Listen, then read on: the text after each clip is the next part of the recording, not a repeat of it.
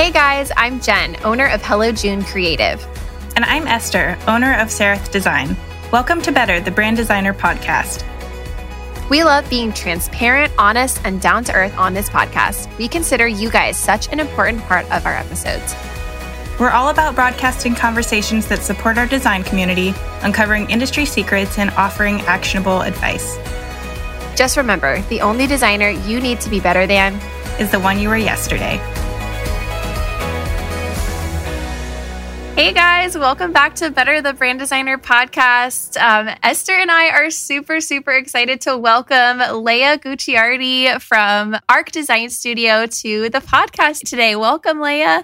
Hi guys. I'm so excited to be here, just like shaking out of my boots. We are so excited to have you. Yes. This is like a true full circle moment for me because I listened to the Better podcast for like 2 or 3 years and like talked to Giselle many times in the DMs, and like just getting to work with you, Jen, and like being here. I'm just like, it's a very universe thank you moment. So so happy to be here.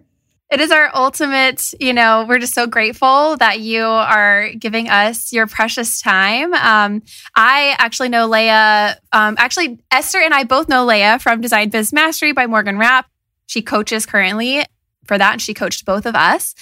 So it's so funny that like while you were learning from us, like, we were learning from you, and it's just like, it feels very full circle for us as well. So we're really grateful for your presence. Thank you guys. That's so nice. Yeah. Okay. So before we officially introduce Lea and I read her bio, we always do our intro question. So Lea, we'll let you go first. What is your favorite thing about your job, and what's your least favorite thing about your job? Oh, such a good one. I had to say my most favorite thing is connecting with other people like through the internet. Yes. It's just something so wild that like 5 years ago, me never thought I'd be able to do, and would always have to go into an office and just be surrounded by the same. So I love that I get to work with people all over the world, like Israel, Australia, everywhere. The least exciting thing is definitely not having someone to give me boundaries and having to make them myself and not work more than I should. I feel that on a really deep level. Esther? Oh, I feel almost like so similar to Lea. Like the favorite thing about my job is also just getting to meet so many people, getting to really connect with people and learn their stories and why they started their business. Like it's so cool to get to dig deep into that. I would say my least favorite thing about my job is really organizing my schedule and creating all of the, like you're wearing so many different hats as a business owner, and you have to become that project manager and the producer and the design director and every single thing. So I don't love doing all of that. I mean, I think there's joy to be had in bits and pieces of it, but doing so much is a little bit exhausting.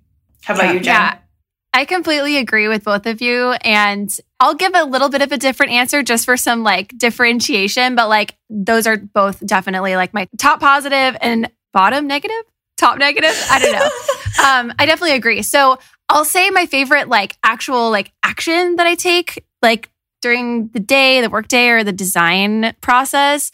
My favorite part of the design process would be like creating the mock-ups of the like finalized, approved identity, and then like seeing all the pieces come together. Or when a client utilizes something that I've created for them, like in a really cool way in the real world, like window clings. I had a client create like a custom wood sign for their like building that was like my logo that I designed. Cool. Like it's absolutely insane. So that's probably like my favorite, like a little action of my job. Least favorite is when a client isn't resonating with what I'm making. We actually have a whole episode about this earlier this season, so you guys can go back and listen to it. We talk all about what happens when a client doesn't like your work and what to do about it. But I don't know, my anxiety just goes crazy when someone doesn't like it, and I kind of spiral, and probably least favorite part. Same. Getting to see the final product is always so, so cool. Like seeing all the mock-ups and everything. I mean, my husband and I right now are trying to renovate our house. And I was telling him about my anxiety of going through the process. And it's so related to my process of designing any type of brand or website. I'm like, I kind of hate the process, but I love when it all comes together and you're like, oh my gosh, I did that. Like, it's so freaking cool to see all of it come together. Totally. I actually have some of the opposite experience because I don't dabble in a lot of branding. I usually have branding handed off to me and then I run with it. And sometimes some of my clients, you hand off the site and then months later, they've kind of butchered it, especially when I was in the beginning stages of my career. Gosh. So that is definitely goals this year is helping clients to not butcher their branding after the handoff.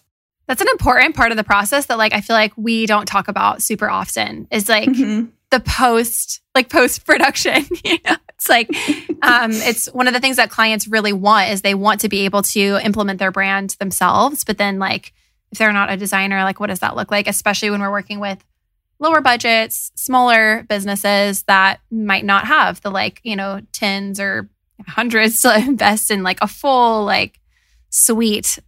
When Olive Garden rebranded, they didn't just let some random person make the signage, that was part of their package probably. I don't know. I think about the Olive Garden rebrand a lot. I love that he's Olive Garden. That's hilarious. Yeah. Well, when they rebranded, a lot of people actually didn't like the new logo because it was very flat and digital friendly and people liked the nostalgia. Anyways, that's we should do an episode about rebrands that have yeah, I know, positives and negatives and I don't know. We'll put an Instagram sticker out there for you guys.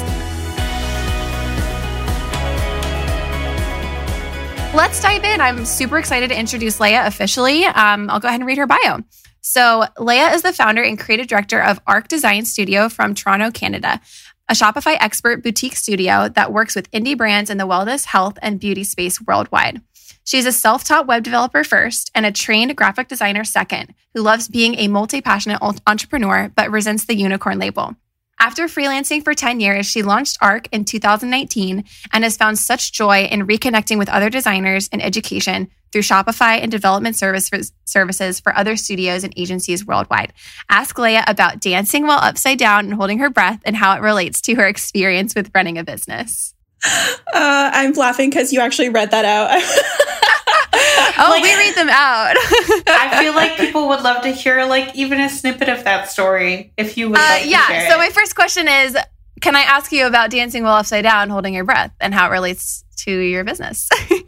Yeah. So I used to do synchronized swimming throughout almost my entire childhood and a little bit of my early adulthood. I couldn't find a sport that I liked. And this is all kind of part of my mental health journey we'll get into a little bit later. Yeah.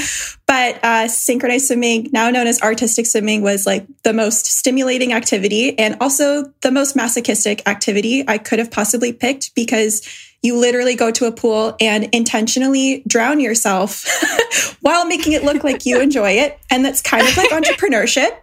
Honestly, yes. Yeah. You show up every day signing up for pain and torture voluntarily, and you have to put a smile on and act like it's all okay. So good preparation for that journey. I love how real this conversation is going to be because, y'all know we talk about the stuff that people don't talk about on Instagram. What we do is hard, guys. Can we just acknowledge that for a second? Totally. Moment of silence for our jobs. I know. I'm going to put my hands in a prayer position and close my eyes for a moment. No, that's hilarious, Esther. Oh my gosh. Well, that kind of leads us into learning more, Lea, about your journey from where you started. And today our topic, we're going to be talking about owning a successful business with neurodivergence. And we'd love for you to also define what that word means for you and tell us kind of about your story. So lots of questions. So definitely want to preface this by I am not in any stretch of the imagination a medical professional or all I can really speak to is my own personal experience and my limited research that I've done as I've kind of discovered this. But neurodivergence is actually a new term for me as well. And from my understanding of it is anyone who basically has a neurological disorder or dysfunction or impairment. So like being on the spectrum or being ADHD or dealing with any kind of like mental prognosis from a brain injury or anything like that, that affects your ability to think, respond to situations differently than someone with more like typical function. And so myself, I have ADHD, but it actually doesn't present as the ADHD that is kind of the stigma that we all know of, that kid in second grade that's super hyperactive, kind of dense, can't sit still, interrupts people when they talk and that kind of thing. And actually for most women, it doesn't present that way, which is really interesting. So a lot of people who have ADHD, less than 1% of people who have it are ever diagnosed. And a lot of them are diagnosed when they're adults because they actually realize much later in life, like, this is kind of weird and not really that normal. I should maybe talk to someone about it. And so a lot of people get diagnosed when they're in adulthood. And then the light kind of goes on of like, oh, that's why childhood was so hard. Yeah. The typical school system isn't really built to support that. My little brother has ADHD, and so he struggled through school, but he's one of the brightest, smartest people I know. And he's, pursuing a career in computer science now. So yeah, that's something interesting about ADHD is from what I understand about it, it actually means that your brain is further developed than some of your peers in some areas like creative problem solving and creative thinking, but underdeveloped in areas like social interaction and being able to respond to situations that put you under stress and use a lot of mental faculties. So yeah, it's really interesting. I'll totally would love to give you guys like links to resources or communities that I have felt very seen by that I've discovered recently that might help someone else as well. Yes, please do. We'll include those in the show notes for you guys. Yeah, but do you want to jump into kind of telling us more about your journey, how you got started, where you are now, where you're going? Feel free to frame it in whatever way you want and include whatever details you feel like are interesting or relevant. Cool. I'll try not to get emotional, but unfortunately, the first half of my journey is not really all that of a happy story, unfortunately. And I hope that most people can relate to this, is that a lot of people struggle with a mental disorder that is not diagnosed and that just kind of plagues their life and they don't really know why. That was certainly the case for me. When I was very young, I was very, very active because my dear grandparents, who I love like no other, put me in any sport and any extracurricular activity that they could find because my parents just simply couldn't afford it. So I was in skating, swimming lessons, art lessons, singing lessons, gymnastics, like anything that they could enroll me in after school to keep me out of my house. They put me in, and I was a trained workaholic since I like to say 10 years old because I had school and then I had 3 full-time jobs of extracurricular activities after school. And that was really cool because I think that's really set me up for, really cool experiences I had later on in life, and found synchronized swimming, which I mentioned a little bit after that, and kind of helped me get over some hurdles that I would have had more difficulty with otherwise. But being at home was like really, really, really hard. I didn't actually meet my dad until I was 16, and my mom lived with my stepdad, who wasn't really the greatest human, let's just say. They fought all the time, very violent, very like mentally, physically, spiritually, sexually assaultive kind of disturbances in my life. And so having my grandparents around to kind of keep me out of that environment as much as they possibly could was a real blessing. But on top of that, I also had a really hard time making friends. And not like your typical, like, oh, I don't have any close friends at school. Like I legitimately had none, or I had a lot of friends that I thought were friends, but were not reciprocal friendships, which is actually, I found is fairly typical when you have ADHD, is you have like very heightened emotional responses to people, but you don't often pick up on social cues like other people would in terms of like connecting with other people, knowing how to respond to what people say, having no filter at times and saying things that you may not mean and kind of turn other people off and you think is not really a big deal because that's just how your brain works. And so being in like team sports was great. But when I was 12 years old, I made my first real reciprocal friendship. But unfortunately, it was with someone who wasn't really a great influence on me. And very long story short, we were going to go to Canada's Wonderland. I had been working with my mom, cleaning houses for really rich people all summer, vacuuming floors, mopping, cleaning bathrooms when I was 12 years old to just like make some money to go and have some fun. And this girl I was friends with at the time, don't know if she was under the influence of something or she was just going through a phase in her life, but we were going to go and pick up tickets. Canada's Wonderland is kind of like the Six Flags of Canada, if I can kind of explain it that way.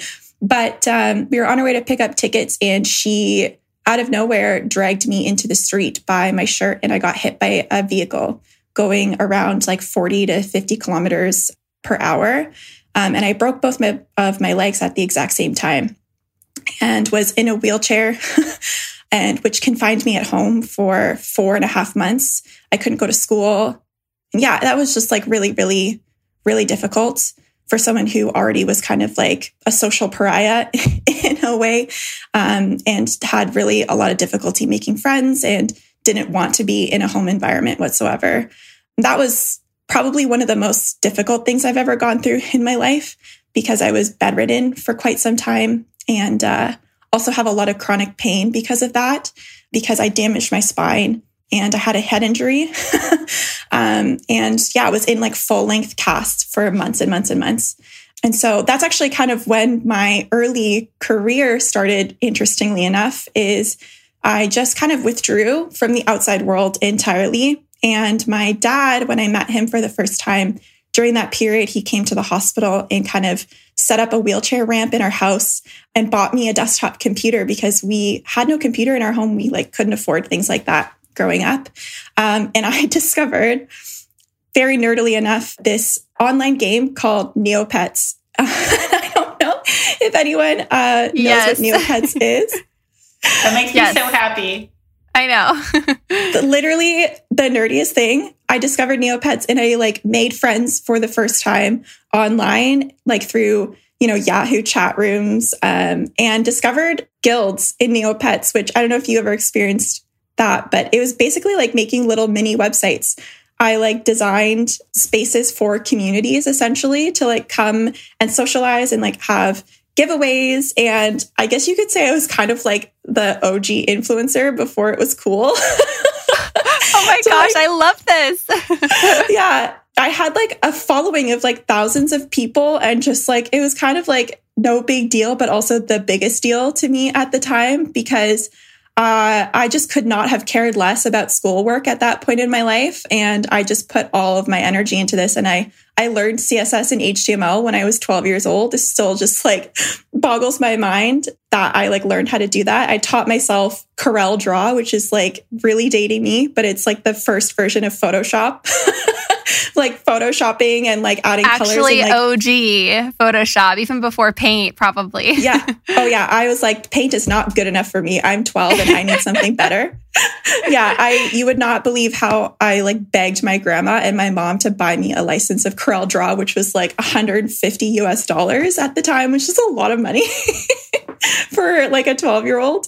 My mom was like, what are you doing on this machine? I'm like, I'm making friends and you can leave me alone. Okay. Your parents were probably a little like nervous because I actually used to spend a ton of time on Club Penguin. Do you guys remember that? Or did you ever? I literally had I had a memory of Club Penguin, I feel like last night.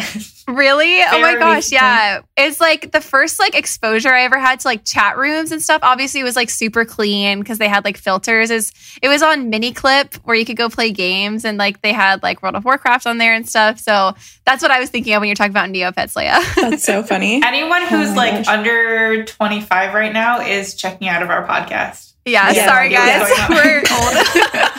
I feel like Minecraft is the new era type of like ordeal. Yes. Yeah. So kind of in that time period, I was really starting to kind of develop a lot of like interpersonal issues once I kind of got back to school.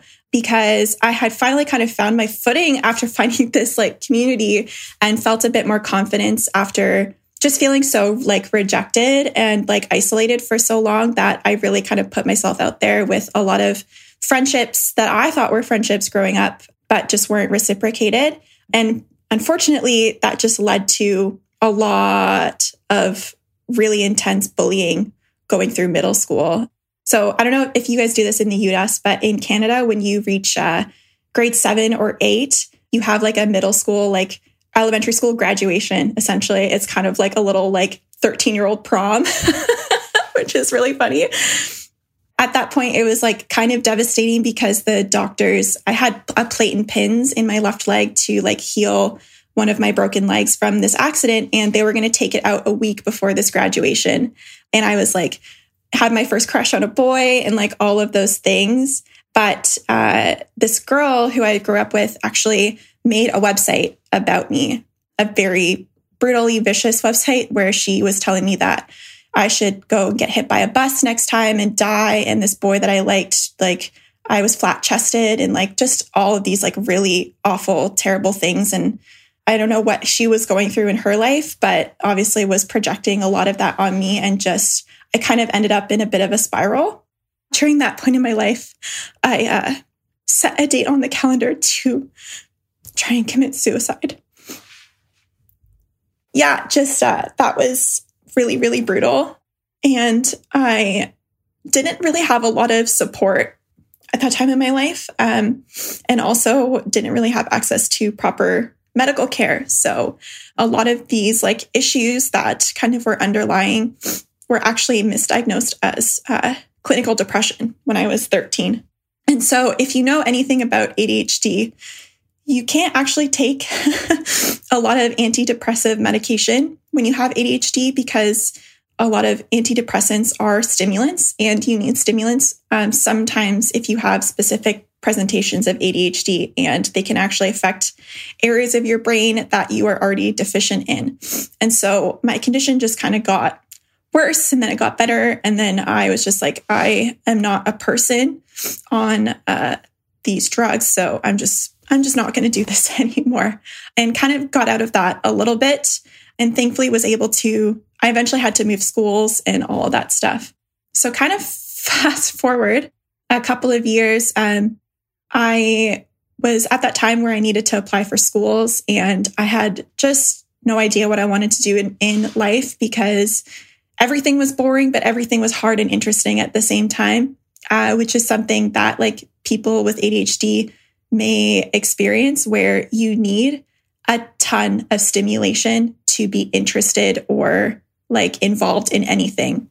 You tend to be withdrawn in class, even though you might be like a high performer, and leave things until the very last minute for everything in life because you need the stress of impending doom deadline to get anything done, and then cram all night and excel at your exam or whatever it is that you're doing, which is still something that I struggle with like managing as a professional now.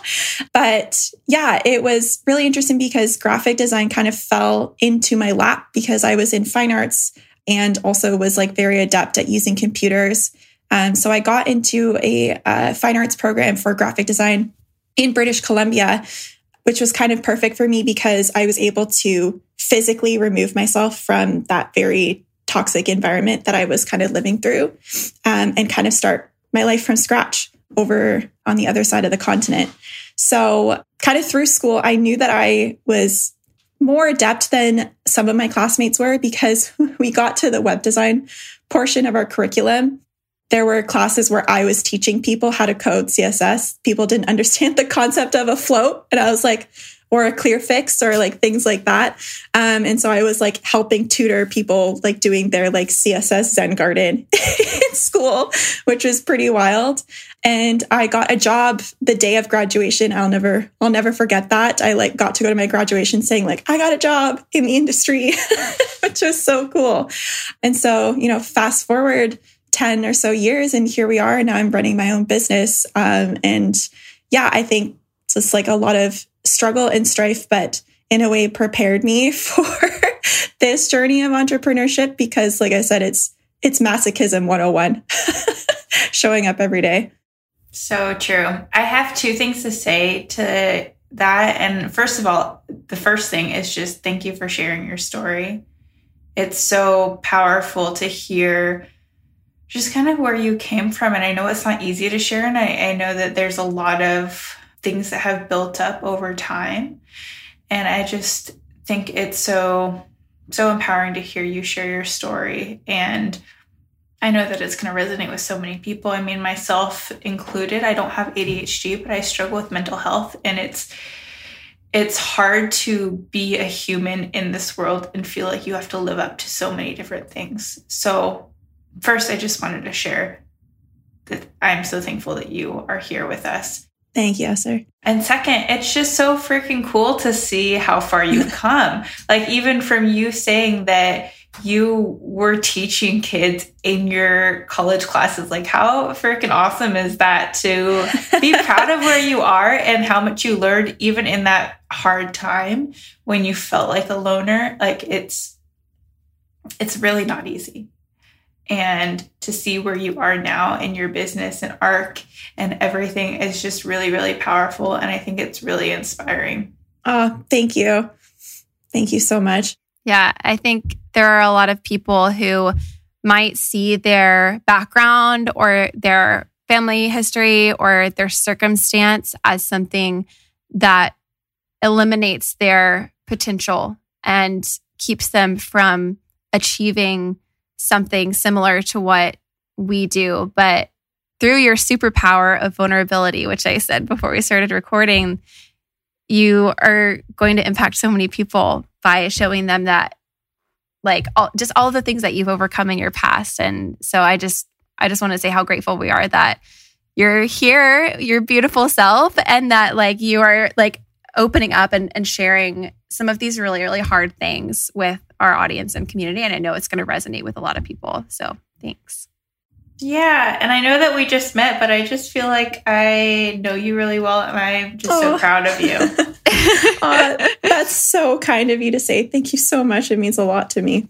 I wish we were like recording in person. Maybe in the future when we have like a better podcast studio, we can just like do a group hug. But like, oh, that would be so fun. Yes, yeah. Well, I do want to like eventually like, you know, link up and stuff. Like Esther and I are going to do a photo shoot next year and stuff. Like as things open up, like I think it would be so cool to like travel around and like, I don't know, Morgan's talking about doing a retreat. Like, I don't know. I think meeting in person would be fun. Sign me up. Like, sign me up. I know. We're all craving that. I'm going to let you know next time I come to Canada, which will probably be in a few months.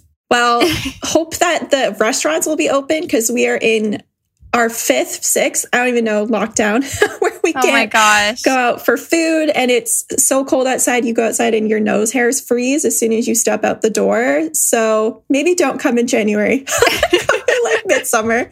Then you'll have better luck. Well, I have a question. Gosh. I'm just curious. Like, I know you shared a lot about just the hard times going, like, as a kid growing up and your family situation, which is unbelievable. But when you transitioned into your business and launched ARC, or like even before that, how did you kind of work through those hard, low moments of your mental health and just really understanding who you are and who you are as a business owner as well? Yeah, there were so many moments this year that were so rewarding and so difficult, like things that I honestly thought I wasn't going to be able to overcome, just with like the panini and everything. Just amplifying and being a sole proprietor just is very isolating in itself. And so I knew before I even really dove in head first that I needed a community to surround myself with and just people to talk to and relate to, because really, honestly, that was the only thing that got me through life in general, even before I started my business, was just having that one person who made you feel seen and you could bounce an idea off of, or just make you feel like confident and validate you in the crazy decisions that you were making. And so really like getting started was like joining Design Biz Mastery last May, not the May of 2020. Yeah. 2020. However you say that word. It's like what so year far is away. it? 2022, like, I don't know. They're all the same in the pandemic.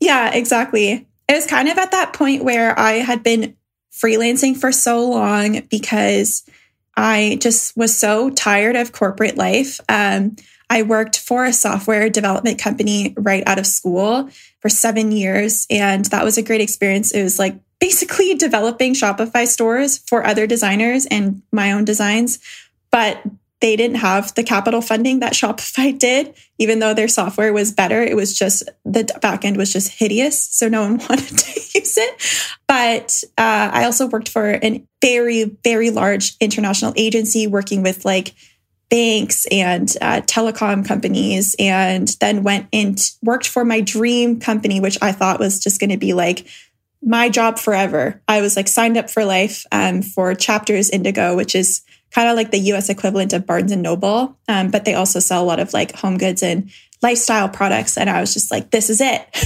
And then the pandemic happened and all those relationships just kind of fizzled out a little bit, unfortunately, just because I really didn't put in the effort I should have to maintain them. And so I was like, this is the time to just go all in on freelancing.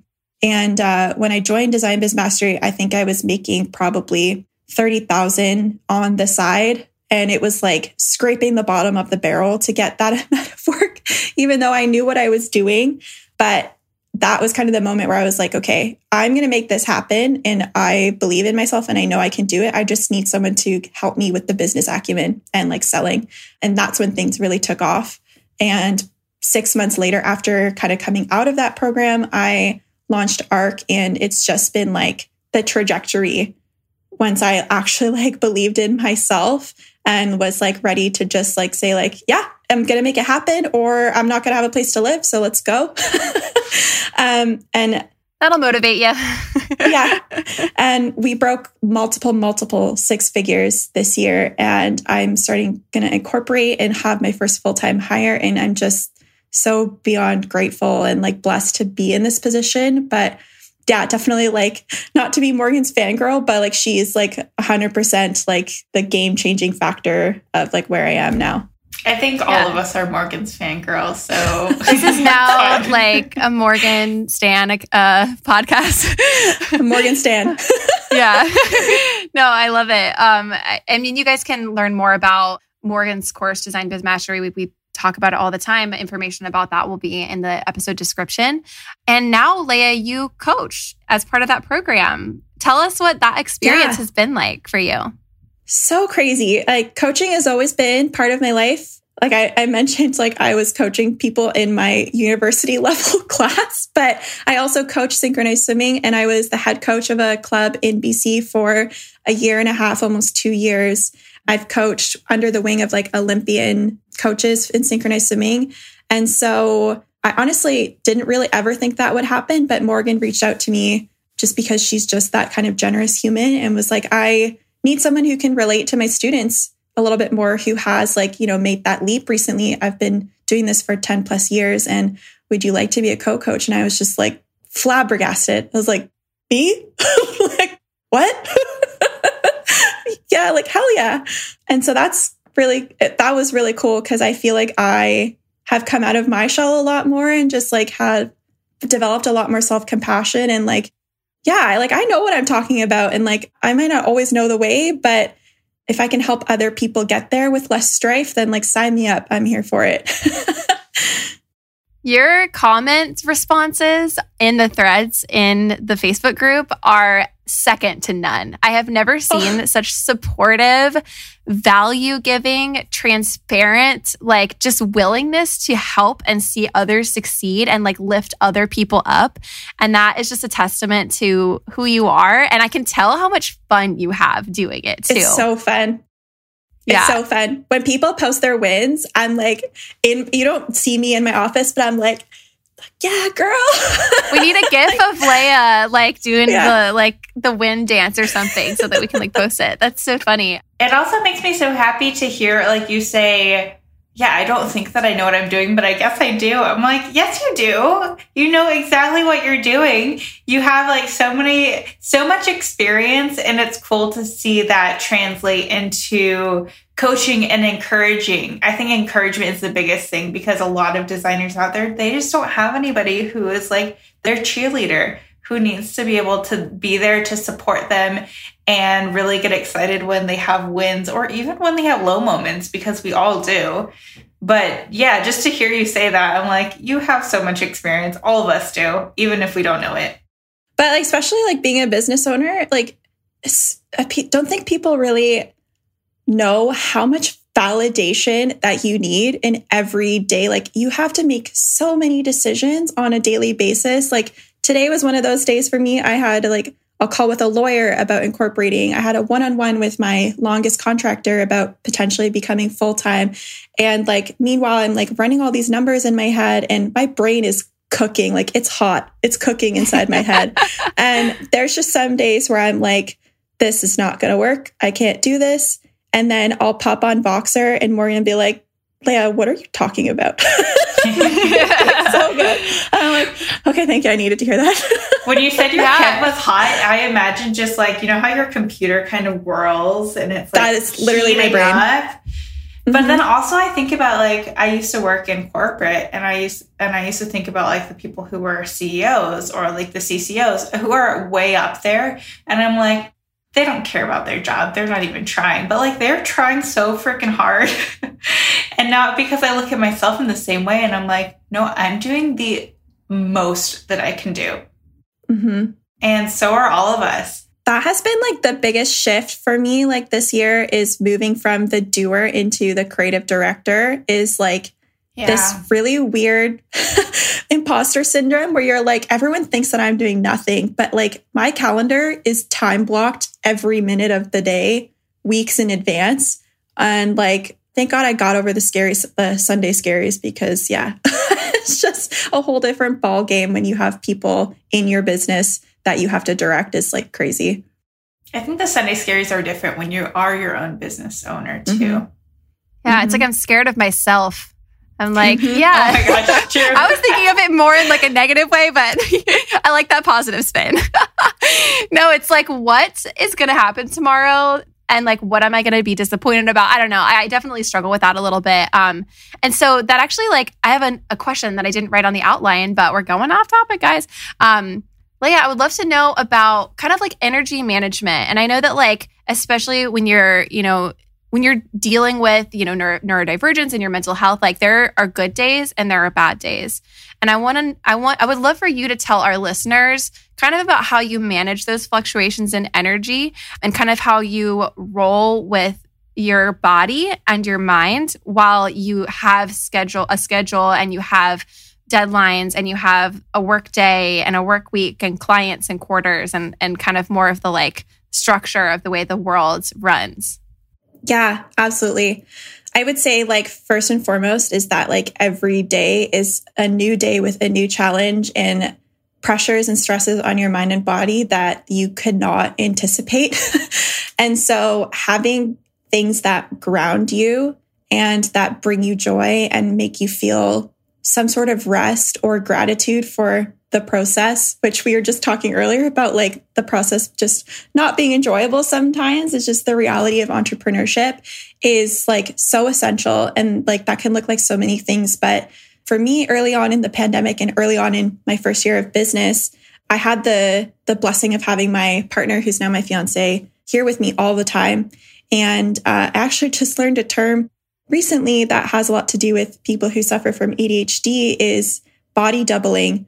And people being labeled as like really needy when you're in relationships, because you have this like sense of comfort and independence that you don't have when you're all by yourself, because thoughts can just be so overwhelming that like your mental capacity, you can just kind of shut down and not be able to do the most basic things like make a sandwich or like open the fridge and stand there for 30 minutes being like, there's nothing to eat.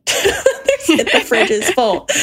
And so I actually learned like really late on that I had to create grounding rituals for myself just to be able to prime my mind and body to make decisions throughout the day, because as someone with ADHD, you have you have kind of reduced ability to hold things in short-term memory. And you also have a reduced decision-making threshold. So I don't know if you've ever listened to the Tim Ferriss Show podcast, but I was obsessed with the Tim Ferriss Show podcast for the longest time because morning routines is just something I never had in my life. It's not something that like my parents instilled with me, and just hearing about really high performing people like Fortune 500 company owners, like Ironman athletes, like book writers, and what they do in the morning to like put themselves in a state of like stasis and being ready to work and do their best. They have it down to a science.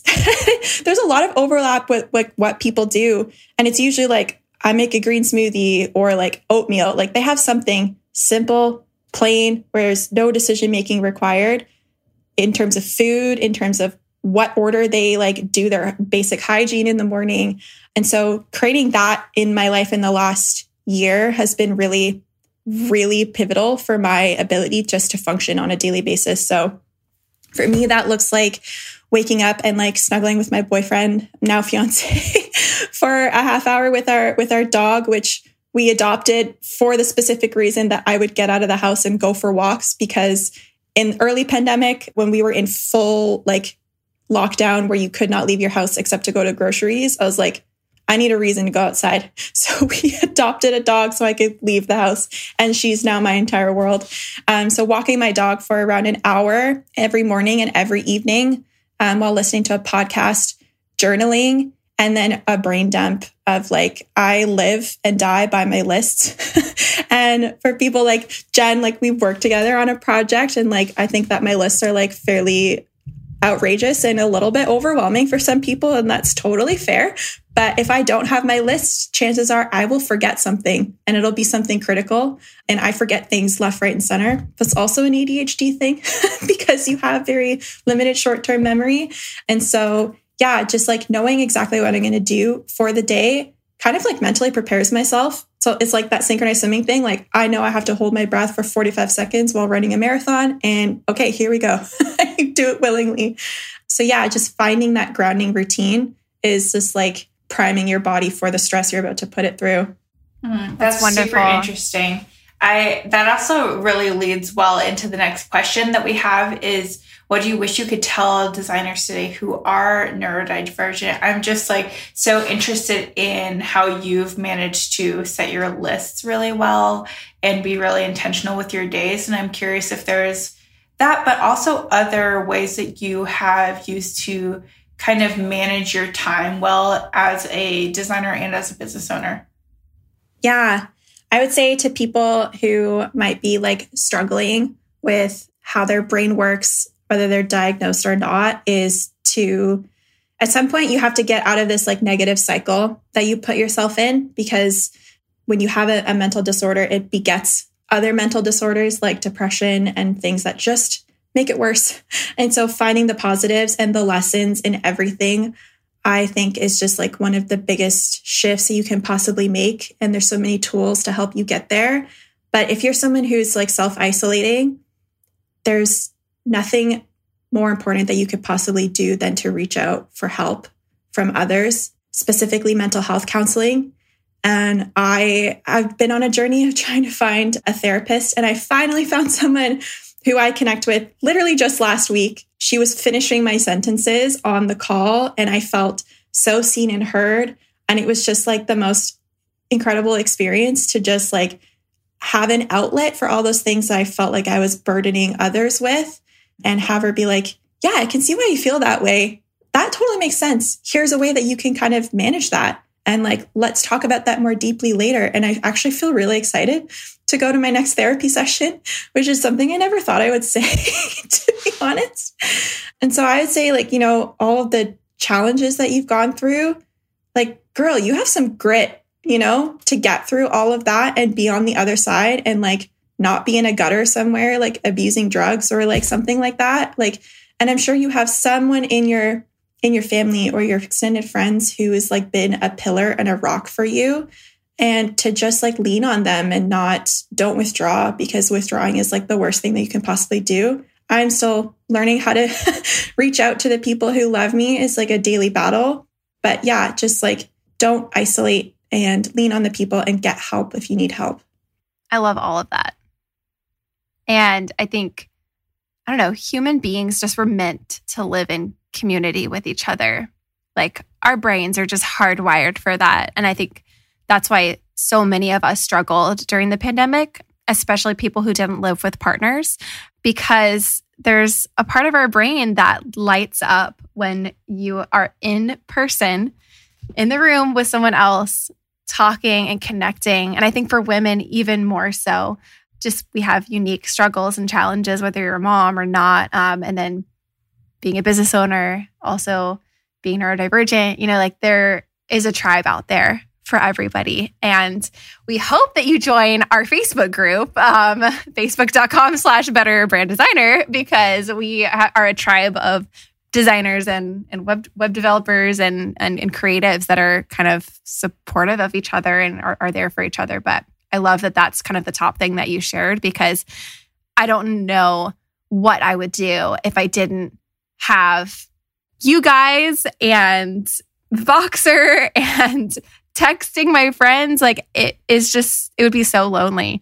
So if you're there, send me a DM, send Lea a DM, send Esther a DM. Like, let us be there for you. You are not bothering us. Do you know how excited I would be to get a DM from someone? Same. Oh, yeah. What a good feeling. All three of us. I had another thought too, like to layer on top of that. I think that some people may be a little bit nervous to kind of reach out to a lot of people. And it is this opening thing. You have to be very vulnerable to reach out to a lot of people or to post in a Facebook group. I think that's okay. I think that something I want to encourage people is that it's okay to just find one person that you really connect with. It doesn't have to be one of us three. I mean, I would love it if it was one of us three, but if it's somebody else that you just really like connected to, just find one person who kind of gets where you're coming from, lives in your world a little bit, understands where you're coming from, and can have those conversations that are hard and you can share your struggles with as a designer, as a business owner, as a human. Just that one person can really change your whole life. Yeah.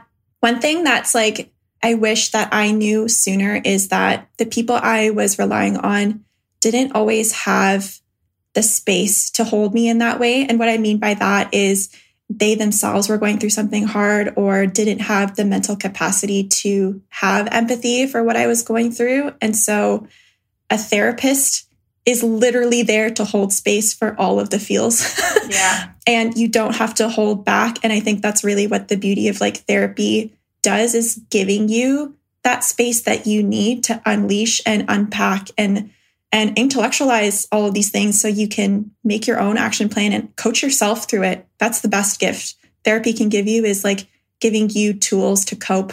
Like that's all you need just to get day by day if you're in that spot. And people who are trained to help you get there are the only people who can get you there. Totally. And it's educational and it builds on it as well. It's like equipping you with this, I don't know, armor or tools or whatever word you want to use to be able to handle a situation in the future. I went to a therapist for a few sessions when I was dealing with a really difficult client situation last year, and she gave me such amazing tools that even though I went only for a few sessions and I feel like I got what I needed from that engagement, I still use some of the techniques that she taught me today to deal with intrusive thoughts or repetitive thoughts, to separate thoughts about myself and to recognize when I'm feeling feelings of guilt, especially around being a mom and stuff like that. So I think it is like, it's a learning experience too, for you to learn how to be there for yourself in a way, I guess. Totally. Something that like I've been going through is like therapy is like it's a lifelong journey, especially if you're dealing with something and like deep rooted trauma. It's not like you can just deal with it and be like, I'm fixed and now I'm done, because something will happen, like life does, and you can backslide, which I've definitely experienced this year. And so it's like really like a lifelong thing, because you as a person, as you grow up, will need different coping mechanisms, or things like a pandemic will happen and your coping mechanisms no longer stand. Mine was going to the gym, and that's literally not even an option right now. I have carved out a 2x4 space on the floor for just my yoga mat, and I will probably punch a hole through my TV, but you got to make it work. But a therapist is the only person who can give you those other tools in your toolbox to pull out when you really need them. I love this conversation so much, and I think it's going to resonate with so many people. Let's shift a little bit into learning a little bit more about Shopify and the resources that you have, that you are starting to kind of jump more into education for designers, your course. I want to hear about white label Shopify services, and anything else that you think might be of value to our audience. Ooh, where to start? Where'd you like me to start in a specific spot? Maybe give us kind of like a little bit of like an overview of kind of your experience with Shopify, and then kind of like why you decided to start the Codex and what you hope the impact of it will be. Mm-hmm. Yeah. So I have been developing Shopify sites for 5, almost 6 years now. And it's actually crazy because my first client was a Shopify Plus client, and I had to go in for an in-person interview, and I was like, they're making millions of dollars. Like Shopify Plus is like their enterprise tier where you have to pay $2,000 a month just to be on the platform. So you better be making bank. And so I took them on as my first client, and we had a monthly retainer. And I just really threw myself into the fire. And thank God I had all the experience that I did, because it was a pretty easy transition into it after kind of knowing how to code. But once I opened up my own design studio and kind of got more into the wider community, also through Morgan's course, Amplify Shopify, which I took, and she asked me to kind of basically consult students when she went on mat leave while they were taking the course last time that she launched it.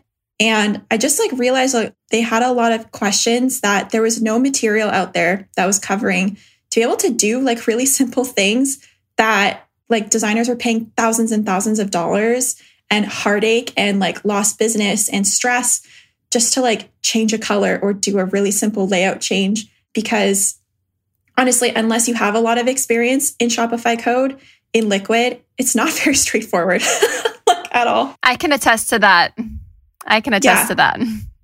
If you know some CSS, you could definitely get by with template. But as soon as you want to go beyond a template, good luck. There's a Skillshare course out there. But even in the first 5 years, I really had to spend so much time Googling, watching videos, trial and erroring, and almost taking down some clients' sites in the very early days, and potentially putting myself in a situation where I was liable for lost sales. And I just kind of quickly realized this more advanced level stuff isn't taught at this deep level. And it certainly isn't taught by women.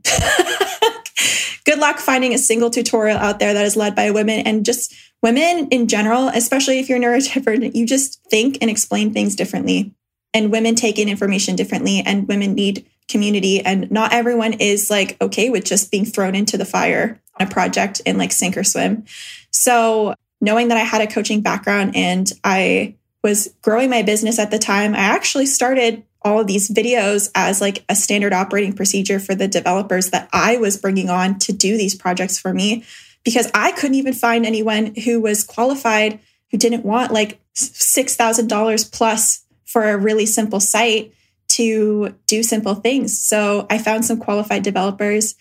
I started teaching them, and I was if these people can learn this, I should sell it to other people. And so I released my course. Actually, funnily enough, Giselle inspired me to do that. The recording you guys did of behind Giselle's 10K launch, I listened to that, and I was just I don't know if I was in a manic state or what, but I outlined my entire course on my phone. I put it out into the world. I had got in touch with a couple of people, and I broke 10K on my first launch from literally an email. Yes, girl. Yes. That's amazing. And I reached out to Giselle, and she just gave me just the kindest words of advice and just good luck vibes. And I just put it out into the world, and it's kind of just become bigger Unfortunately, I didn't finish it in the time I wanted to because pandemic and mental health. But I'm so excited because I am actually going to be re-releasing it in February, and the course is going to grow. We're potentially going to have like real coaching, code reviews, demo projects, the course material itself, like my wiki I've built. I use it myself in my business because the way that the Shopify documentation is so confusing. Like, it's just, I don't know who can read this, but it's Greek. So I'm really excited to put that back out into the world. And I really am not motivated by making money. I actually use it to train people that I would hire. So like, if you finish the course and you're good at it, like I might hire you like legitimately. It's like so desperate for people who know how to do this. So yeah, Shopify Codex is my first program. I'm sure there will be more. I actually might even split it up into design only Shopify and development only Shopify, because my background is actually in UX design. At these agencies and chapters I was working with, I was on the product experience team. So working on a very large organization's e-commerce store. And I learned a lot of methodologies that I've really simplified down to help designers offer very deeply strategic website design processes. And then, because I learned how to code when I was 12, and like my dumbass 12-year-old brain can do it, you certainly can. I love it. I am so freaking excited for you. This is going to be awesome. For one, I need to learn Shopify, so I think I'm going to have to join. And then two, I was just curious, what are the benefits of Shopify? Like, why do you choose Shopify over anything else? Yeah. So I think that what's really interesting about Shopify is they've made it an experience for merchants specifically. It's not like WordPress or Squarespace, where e-commerce has been like an afterthought shoehorned in. It's really e-commerce first driven. So any business owner who really cares about managing a catalog or having analytics really about the financial health of their business, being able to manage inventory, and then also just the open sourceness of how Shopify is built. Their app library is just insane. Like, you can really do almost anything on Shopify. Now, I do have a beef to pick with some app developers because adding some apps really degrades the management experience if they just kind of go rogue. But I mean, otherwise, like, it's kind of open season when you go on Shopify. But I think that it's still too expensive to develop custom experiences. And the everyday person who is bootstrapping their business cannot afford to go to an agency and pay 50, 60K plus as a starting rate to have a beautiful online store. And so kind of my goal is to like make the Codex kind of like, honestly, my benchmark is Rachel from Square Stylist. I joined her course because I thought for a hot minute I was going to have to offer Squarespace to some clients. And like, man, her course is next level. Like, she's insane. I'm in that course right now, and I am just blown away. Like, it's mind-boggling how much time and effort has gone into that. Like, that is my yardstick of like what I want this to be. And I'm definitely along the way there. So Rach, if you're listening, you're a god. It's like incredible. We need to have her on, honestly, talk about her course. You do. She transformed my life when it came to Squarespace in the same way that I expect once I do, because I am going to sign up for your course, will transform my life with Shopify too. Yeah. So I think like another thing too is like learning the skills of how to code made me a lot of a better designer. I might not be like the most out of the box visual thinker like some designers are. I've met many people actually through my white label service where I develop Shopify sites for other designers or design agencies who like, man, their brain is just like different and like layout design. And it's just so cool. It's like the most rewarding thing to bring someone else's idea to life, like something that literally did not exist. And you can talk to a computer and make it a real living thing that people can buy products from and they'll just show up at your door. Like, what? That's so cool. The world of e-commerce is like really insane. I've been listening to another favorite podcast of mine, How I Built This with Guy Raz from NPR. Listen to it, guys. It's amazing. It's all about founders of like really well-known companies and their journeys to success. And he talks a lot about the e-commerce revolution kind of over the past 30 years and how that's completely changed like world commerce. And Shopify is such a big part of that. And so it feels really exciting to be able to be like, hey, like, these really big brands use Shopify. I was even on 2 discovery calls today and they need e-commerce. And I was able to say like, I would recommend Shopify because it's just industry standard nowadays. Yeah. And there's like so many niches you can explore too. Like I've kind of fallen into literally just serving supplement brands, like startup supplement brands. That's been like a huge trend with everyone in lockdown and everyone's so hyper-focused on their wellness. But like I have more inquiries that I can keep up with. I'm like referring people to others left, right, and center, like farmers who want to be able to offer their organic produce for pickup on location. Really weird things too, like people who are selling like bits and bobs for keychains and just like things that I would not even imagine are available. And like people are putting them out there and people want to be on Shopify. Like that's like a deal breaker for them. Like Squarespace, nah. Especially if they have a catalog that's deeper than maybe 20 or 30 products. And if they have variants, I think there's a place for like, digital downloads and stuff for like Squarespace commerce. But as soon as you start getting into deep catalogs and variants and stuff, like, man, Shopify is just the way to go. We love Shopify. Yeah. And there's room for everyone. I think that's the beauty of it, is because the demand for these services is bigger than the people there are to serve it. So, yeah, I this year I made a decision to outsource all of my e-commerce just because it's like, I love Shopify, but it's not like where my brain best works. And so it's like people like Lea and other studios that provide Shopify services. I'm like, y'all, I need to like get you guys to take on this project for me because like I'm going to refer it to you, like it's definitely like a really big booming industry and I'm getting more and more Shopify and e-commerce inquiries as well. That's so cool. Yeah, it's like, it is really fun. I think e-commerce is just like, it's a whole other animal in and of itself. We could do a whole podcast about marketing sites versus e-commerce. It's a little scary for me just because like you are taking on a lot more risk of like, this is how someone literally makes their money. Whereas like a marketing site is about exposure. Yes. It's a little easier to like show data about impact, positive or negative. But I think there's excitement there too of like you are literally touching somebody's business. You are actually partnering with them as opposed to just giving them the stuff that they can do on their own. Yeah. What's cool about it too is that it's a bit of an easier sell, to be honest, because I feel like there's, maybe this is just me projecting, but I feel like there's a lot more no-code tools out there and things like Squarespace where people just assume they can do it themselves. And like a lot of people know that they can't do Shopify themselves the way that they want. So I think that there's just so much opportunity for like small studios to like really get in the game and like make it an entirely different industry, like truly.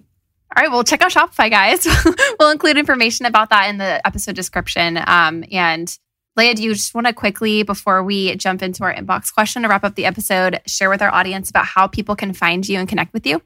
Yeah. So I love Instagram. So definitely send me a DM. My handle right now is at Arc Shopify Studio. That's Arc with a Q. And my website is arcdesign.studio. And you can also email me hello@arcdesign.studio. I seriously wish that I feel like we could go on for like another 2 hours. Unfortunately, I have a big, I know, right? You guys can't. I've got a toddler outside of this door that has been saying mama apparently over and over again this afternoon. It's one of 3 words he can say. And I'm being summoned. So you guys know we always like to wrap up our episode with a listener question.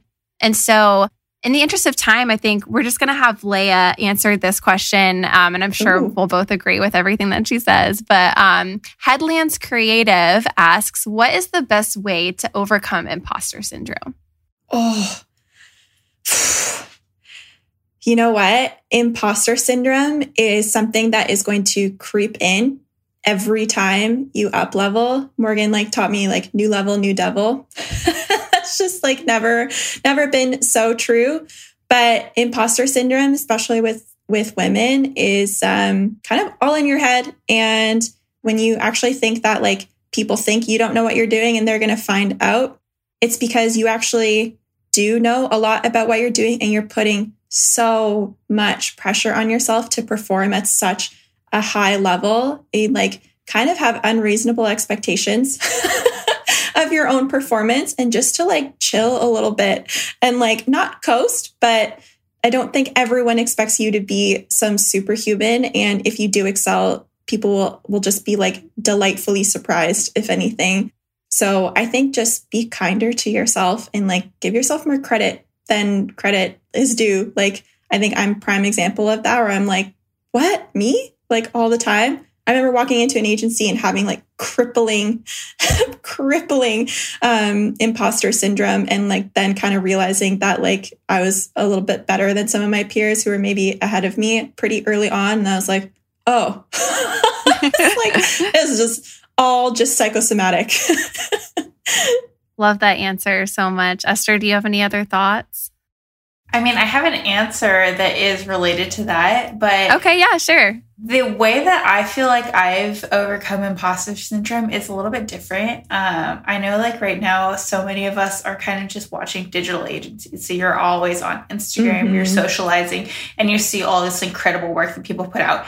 And don't get me wrong, I feel like that is a good thing to see what other people are doing. But one thing that I've been realizing that works for myself is, quite frankly, unfollowing people that make me feel stressed out, because yes, I think that they are incredible designers, but they give me anxiety. They make me feel like I have to be better than who I am.